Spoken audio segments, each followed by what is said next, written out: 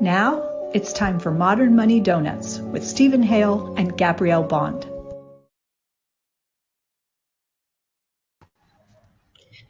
Hi everyone, and welcome to Modern Money Donuts, a show about ecological economics and modern monetary theory.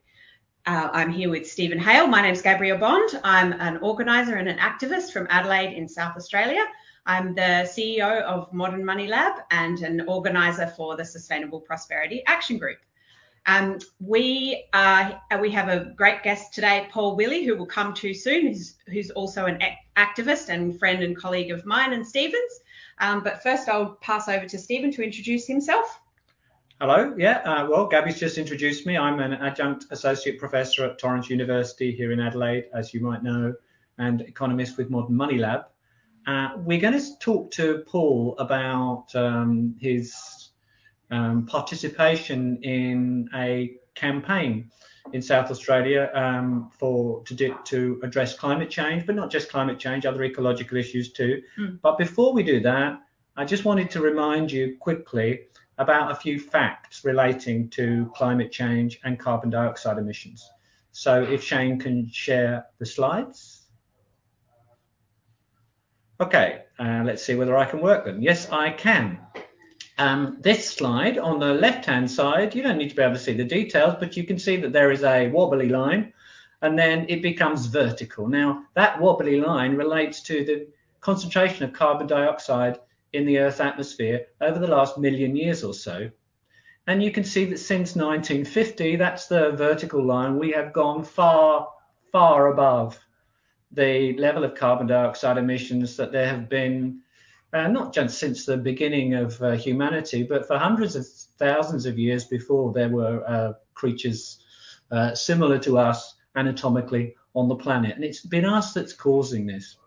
And on the right-hand side there, you can see over the last 150 years or so, the upward sloping line, well, that's the vertical section of the line on the left-hand side. That's rising carbon dioxide in the atmosphere, moving up towards 420 parts per million, a safe level being about 350 parts per million, which we have long surpassed now. And the blue bars and the red bars there just indicate the increase in average surface temperatures on the planet over the last, well, particularly over the last 50 years. And it's not just the statistics that bear out the relationship between carbon dioxide emissions and temperature. We also very well understand the physics behind it as well. So if you ever meet anybody who argues with you either that rising carbon dioxide intensity is not down to human activity, or that there's no link between that and climate change, rising temperatures, and more extreme weather events, at this stage in the argument, you can basically say they're crackpots. And it would be nice to say that at least our net emissions of carbon dioxide globally had started to fall, because after all, we've been discussing these issues now, or our leaders have, for decades, for at least 30 years.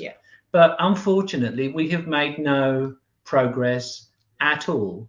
The peak globally for carbon dioxide emissions was 2019. They dipped a bit because of the pandemic, as you can see here, in 2020. But in 2021, they've almost reached the peak again.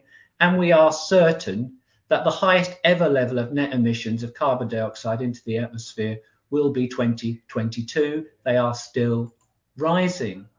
And we don't just have to get our annual emissions falling, which is vital that they start falling within the next 2 or 3 years, but our net emissions have to fall to zero before the concentration of carbon dioxide in the atmosphere stops rising. We have to stop it rising well before we get to 450 parts per million. And as I was just mentioning, we're almost at 420 parts per million now, because while there is a positive net flow of emissions into the atmosphere, the stock of carbon dioxide and other greenhouse gases in the atmosphere will continue to increase, and our climate will continue to change.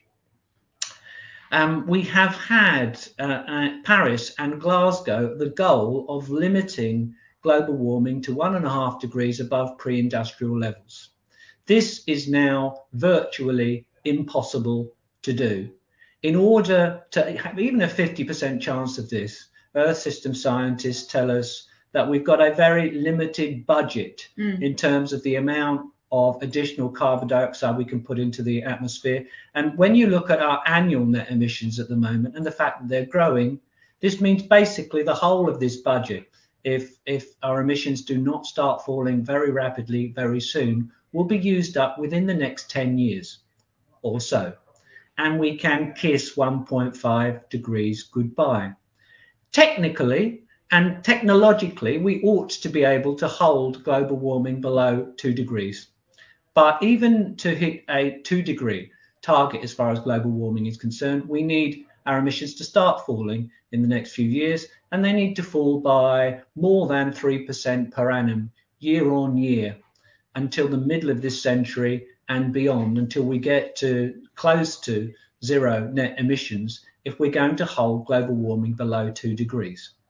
And we really have to do this. We have to do this because Earth system scientists like Johan Rockström and Will Steffen have shown us, have explained why this is the case and discussed evidence that this is the case, that we are close to triggering some tipping points, which once they are triggered then are related to each other and can cause a series of events which could over the next century or couple of centuries take our climate outside of our control. So that there would then be nothing really that we could do about it, perhaps for hundreds of years. And the tipping points to be particularly worried about at the moment are the disappearance of Arctic summer sea ice and the collapse of the Greenland ice sheet. There is evidence that both of these things are happening already, and they are related to other tipping points like changes in the circulation of the Atlantic, for example, which could trigger changes in our climate in the decades to come, which, as I said, could lead to what Will Steffen describes as hothouse Earth in the future. It is vital that we keep global warming below 2 degrees of pre-industrial levels. And then just finally, it's not just lefties like me that say this kind of thing. We now have conservative financial newspapers like the Financial Times discussing the challenges that we're faced with, explaining to people that actually, if we had the political leadership to do so, we could be tackling this issue. We could be taking actions already which would allow us to avoid extreme climate change, and explaining that the problem, what stands in the way, in other words, is the politics. And I think it's over to Gabby now. Thanks very much. That's all we need the slides for, Shane. So thank you, Shane. Let's have the screen back to previous, if that's okay. Oh, yeah, we can probably do that. Yes, excellent. Yeah, okay. So that was very sobering, and I'm sure most of us have heard these facts before about the dire situation that we're in with human-induced global warming. And we know that Australia is right up there, if not the worst, very close to the worst in terms of per capita emissions and our contribution to rising greenhouse gases. And I want to just say every fraction of a degree counts, right? If you say 1.5 degrees is all but impossible, we have to fight for as close as we can. If we can't hit 1.5, we need to hit 1.7. Yeah, or 1.6 or 1.55. That's you know, right. Every fraction of a degree matters. And you can see, I just wanted to also mention in those slides, on one of the slides you might have seen, there's two scientists who have gone to the extent of engaging in nonviolent civil disobedience to try and get this message across. And if you're on Twitter and you follow climate scientists, you'll see that there's a rebellion in progress across the world right now where people are putting themselves in situations where they'll get arrested, and just to try again to drive this message home that we really need to take action. And coming back to Australia, we are a global pariah. Within Australia, our state governments are doing a lot better than our federal government, And South Australia is actually not too bad in terms of those targets and renewable energy. And I think, but obviously we need to do much, much more. And Paul, you're part of a group called South Australians for Climate Action. Could you tell me a little bit about this group and why you decided to get involved? Sure. Thank you. And thank you firstly for inviting me to participate in your show. And thanks for the great introduction. I think it's painted the picture very starkly and very clearly and illustrates the challenge before us. South Australians for Climate Action, which I'm involved in, we're a group of businesses, institutions and community organisations who've come together, and we initially came together to seek a commitment from all of the political parties participating and candidates participating in the recent state election to implement powerful policies that protect our community, environment and economy from climate change impacts. What we're very avowedly non-partisan. We acknowledge that, and we're quite uniquely focused on the issues for South Australia. South Australia has a reasonable track record of bipartisan leadership on climate and energy policy, and we certainly believe that we're well placed to both improve our future and build a new economy. We have a lot to gain by responding positively and forcefully to the changing climate. And now is the time, and as Stephen's brief presentation made clear, we have no time to lose on this, and now is the time to really innovate for climate resilience and carbon neutrality, and excuse me, and to adapt our systems, our energy, our transport, our industry, and our agriculture to achieve net zero emissions.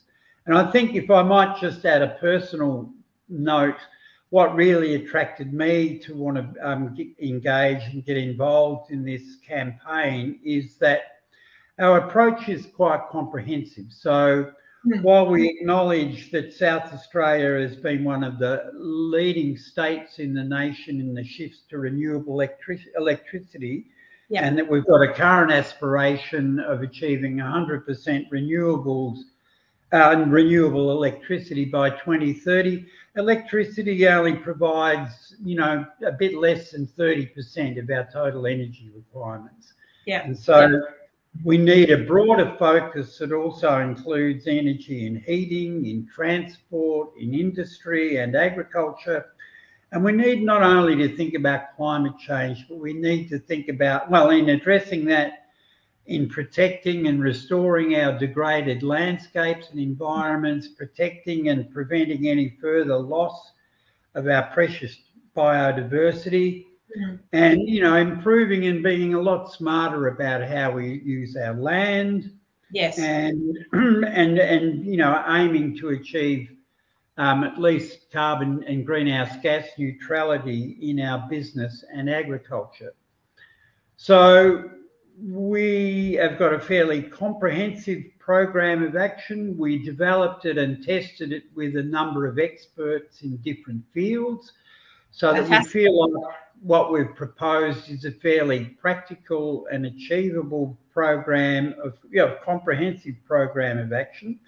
We don't believe that we've got all of the answers, but that, it's quite a decent start to address those pressing issues that Stephen so articulately outlined at the outset of this podcast.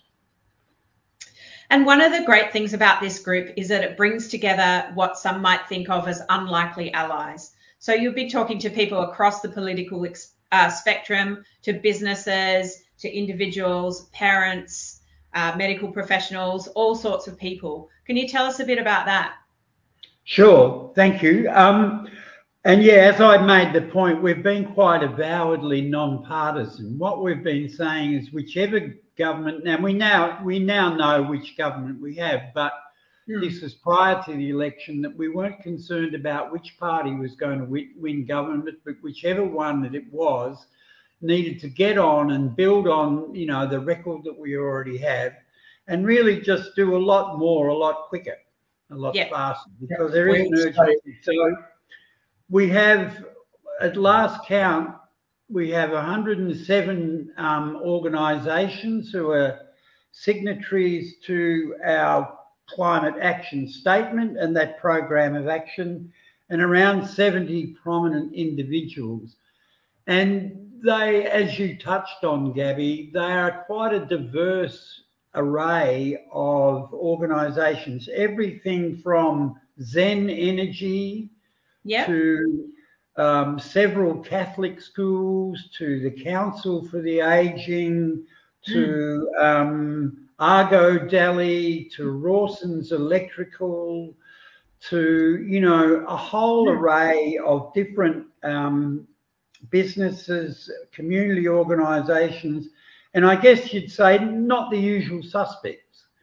You know, we ought to add, Paul, that we're in South Australia, and so people won't know this. We've had recently a state election here, and the government has changed. We now have a Labor government, and people may also be aware, although this is we are talking about South Australia now, that Australia is soon going to have a federal election, and we don't know at the moment whether there'll be a Liberal, which in Australia strangely means Conservative, or Labor government after that federal election yet. But we do know that South Australia has a Labor government, as Paul was just saying. And might I add that the array of organisations that I've just touched on, and you know, that, as Gabby said, that's included as well, you know, a whole array of different professionals and, you know, quite prominent individuals. It's really strengthened our case, because and what's happening with many of those businesses and groups that I've mentioned, they've done pretty well all they can at this point in time to adapt their businesses to, you know, to, in a sense, build resilience for the, you know, for the future. And so what they're saying is, look, we're doing all we can, and we really want the government to lead on this, and we're constrained from doing more because we need more ambitious action and leadership by our governments, both, but in NSA in particular, the state government. And we've got a good record, and we've got the ability to be able to build on that. And there's no doubt that the overwhelming, you know, majority of people, individuals, businesses, institutions of all kinds want this to happen. Yes, and absolutely. So, you know, at any government's peril to ignore it, really. Can I just tell people the web address if you would like to have a look at what this group has achieved? It's really quite impressive. So if you've got a computer in front of you or a phone and you want to look up this website, it's fantastic. Search for South Australians for Climate Action.org, and it's all one word. That's right, no gaps. And it's not a number 4, it's FOR. South Australians for Climate Action.org. And you'll see on the front page of the website, there's this absolutely beautiful photo, which really shows you what a wonderful and special place we live in. And you can read about what this group what their aims are, our aims, I should say. I've signed up to it, and some of the people that are involved. And it's a really great job that what you've already achieved in such a short time. Do you know whether there are similar groups in other South Australian states, or is it unique to SA? I'm not aware, Stephen, that there's, you know, an exactly similar, or, you know, a similar group. I know that because part of our group was linked with the Australian Conservation Foundation, which is a big massive. And the ACF, the Australian Conservation Foundation, have developed a program that's called Time to Act. And that's focused on federal politicians and asking them to sign up to a 4-point program of, you know, committing them to action with regard to climate change. So there are some similarities, but we've gone a lot deeper and into a lot more detail, really, and what we're proposing, as I said earlier, is a fair bit more comprehensive. So I think to some extent we are unique, and and South Australia is unique. Yeah, and we've South been Australia has such a lot of potential. We have so much sunshine and wind and goodwill. Well, and we're also of a scale, Mm. I think, within the Australian Federation, where we're big enough to demonstrate tangible results that can be replicated elsewhere, but we're also manageable and of a scale where, groups like ourselves can influence public policy. Yeah, and that's a really great thing to know as an activist, isn't it? That that you can make a difference. A small group of people working together can actually have really big impacts. Yeah. And I mean, and as an example, the previous government prior to the election provided by virtue of through the Treasurer, provided a detailed response to every one of the 20 points that we outlined in our program. Now, it was a classic bureaucratic response, ones that I've probably manufactured myself when I was a bureaucrat in days gone by. So, it was kind of like a grab bag of all of the things that, possibly might relate and that were already, in play and are being done and can be pointed to. But I think that why I highlight that is it indicates that, we were being taken notice of, that the government saw fit to actually provide a comprehensive and detailed response to the whole proposal. Now, it didn't support all of them, and I think, if I may say, one of the points that will probably be a sticking point for both parties, and now for the new government, is one of our points is to cease any development or to oppose any development of further gas, new gas fields, the opening of any new gas fields or gas exploration. Now, that's a shared state and federal responsibility, but certainly it's something that we're calling on the state to do. But at this point in time, neither of the major parties are willing to sign up to that. Yeah.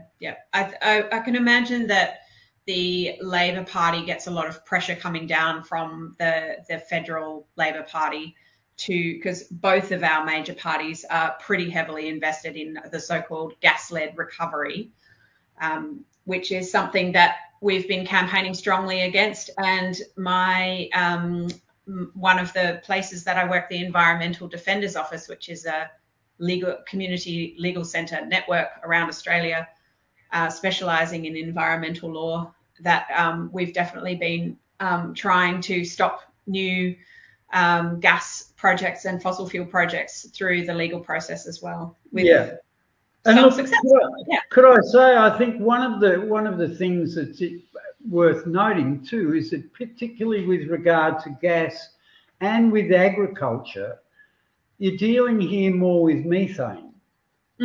And the important point about methane is that while its intensity is much greater than CO2, it breaks down much more quickly.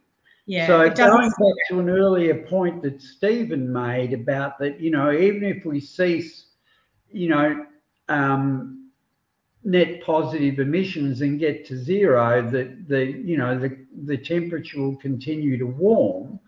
It will come down more quickly the quicker we can knock out the methane component of it, because methane does break down much more quickly than CO2. So to me, the gas and methane from agriculture, and interestingly enough, it seems to be mostly from cows burping, curiously.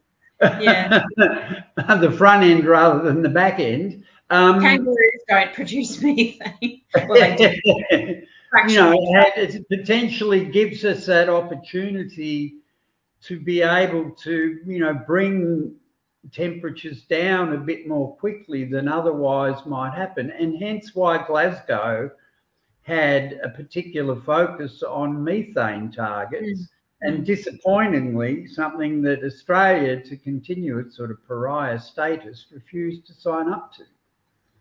Absolutely.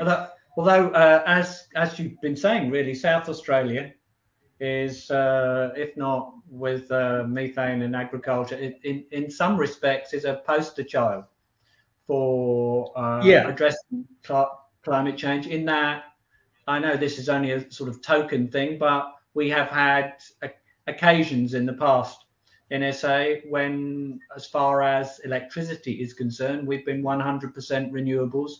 And I think it's right in saying that we were the first state economy of our size anywhere in the world that you can say that of. Yeah. But there are many other places in the world which could move as quickly as South Australia, and we could move more quickly. Of course, Paul is right as far as methane and nitrous oxide and carbon dioxide emissions. If we're talking about carbon dioxide emissions, moving towards more rapid electrification of power generally, and what Paul's group is campaigning for is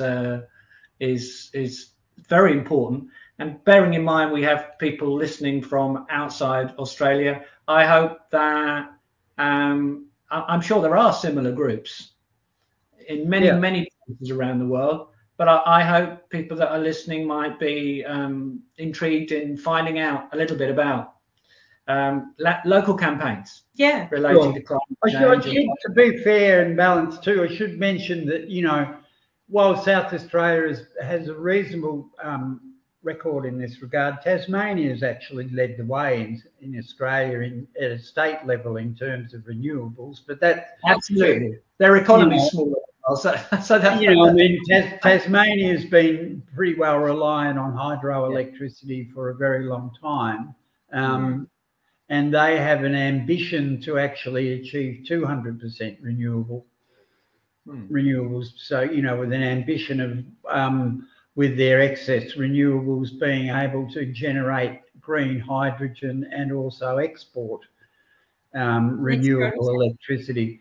And because that's an important point to make, all of this talk about hydrogen, it only makes any sense whatsoever if you're already well in excess of 100% renewable, because it's a nonsense to think that you'd be making hydrogen from non-renewable fuel sources. It completely defeats the purpose. So people sort of bandy around these terms: green hydrogen, blue hydrogen, grey hydrogen. The only hydrogen that is going to help us at all is hydrogen that's made by the process where it uses 100% renewable energy to generate the hydrogen. Anything else is just not adding value at all. Well, I mean, it's self-defeating because you're using a non-renewable fossil fuel to supposedly make green energy. It's a nonsense. You need to have excess renewables to be able to do that, renewable electricity to even be in that sphere or in that field, if you like. Yeah. So when you hear hydrogen power, make sure you read the fine print. It may not be as good as it's made to be sound by our heavily sort of sanitized and greenwashed energy producers. Which reminds me very quickly, while I remember, next week's show we have a renewable energy expert, Professor Mark Diesendorf, joining us to talk about his work and a new book that he's writing. But I just wanted to bring us back quickly to the donut economics side of our show. And just, Paul, if you have any reflections on the work that South Australians for Climate Action is doing and the donut model. Has the donut model informed what you've been doing, or is it really just more of a kind of synchronicity? I don't know, to be honest, I don't know that there's been an explicit consideration of framing our work within the context of the donut model. But I think, there's a measure of synchronicity, to use your term, Gabby, because, we've wanted to look comprehensively at all of the spheres where we need to be actors here, and we wanted to think somewhat holistically and comprehensively about, what this means for our community, our environment, and our economy. And so, we've considered things from those perspectives. We've tested our program with an array of people who cover those kind of areas. Because, one of the things, just by way of example, that we see is really, and it was a feature of our program of action, is fairly strong points around supporting Indigenous people, for example, to care for country and to care for people and to care for each other. And the two things are the same, of just different sides of the same coin. Yeah. And it's the same as, you can't really address these issues without addressing inequality. Yes. Which leads us on a little bit, I think, back to what we often say, which is that action at the level of states and bottom-up action is very important. But what we really need in the medium term is leadership from the federal government, because when we're talking about issues like addressing inequality, having a federal job guarantee, investing in a Green New Deal, and dealing with much bigger issues, I think, with fossil fuels in some of our other states, some of the bigger economy states in Australia than SA.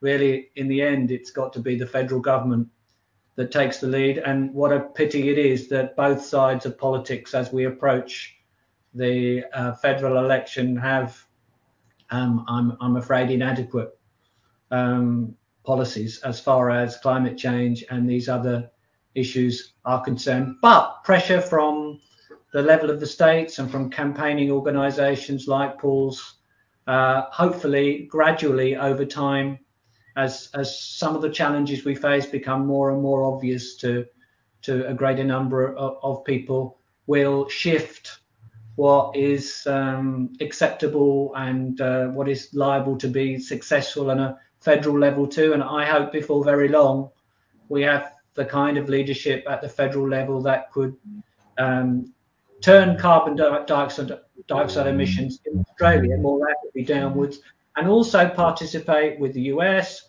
and Europe and China and the other big emitters to make a real difference around the world and push us towards a sustainable and equitable future.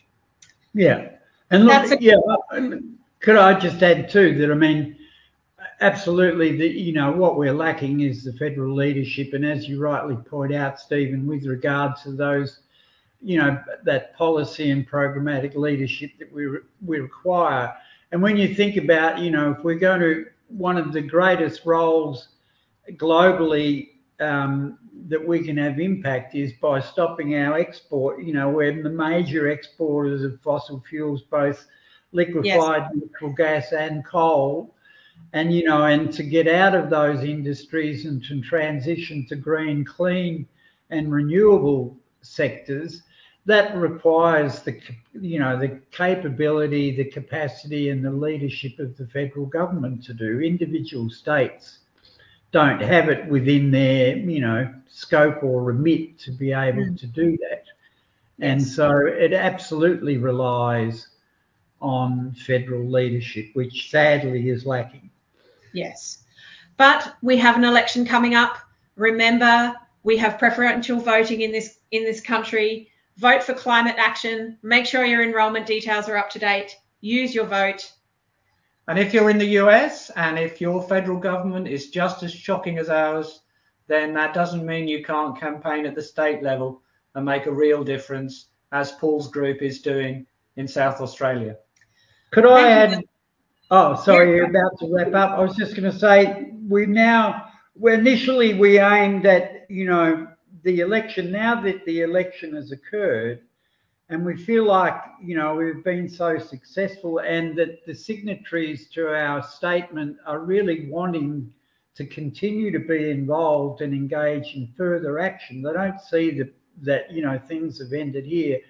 Yeah. We're now in the process of arranging to present our statement to the new government and are seeking a commitment from the new government that they develop a comprehensive and detailed program and plan of action to address the 20-odd points in our statement. And central to that is engaging not only us, but a broad array of citizens, experts, activists, and, groups to be engaged in development of the policy and practice that's required to bring these things to fruition.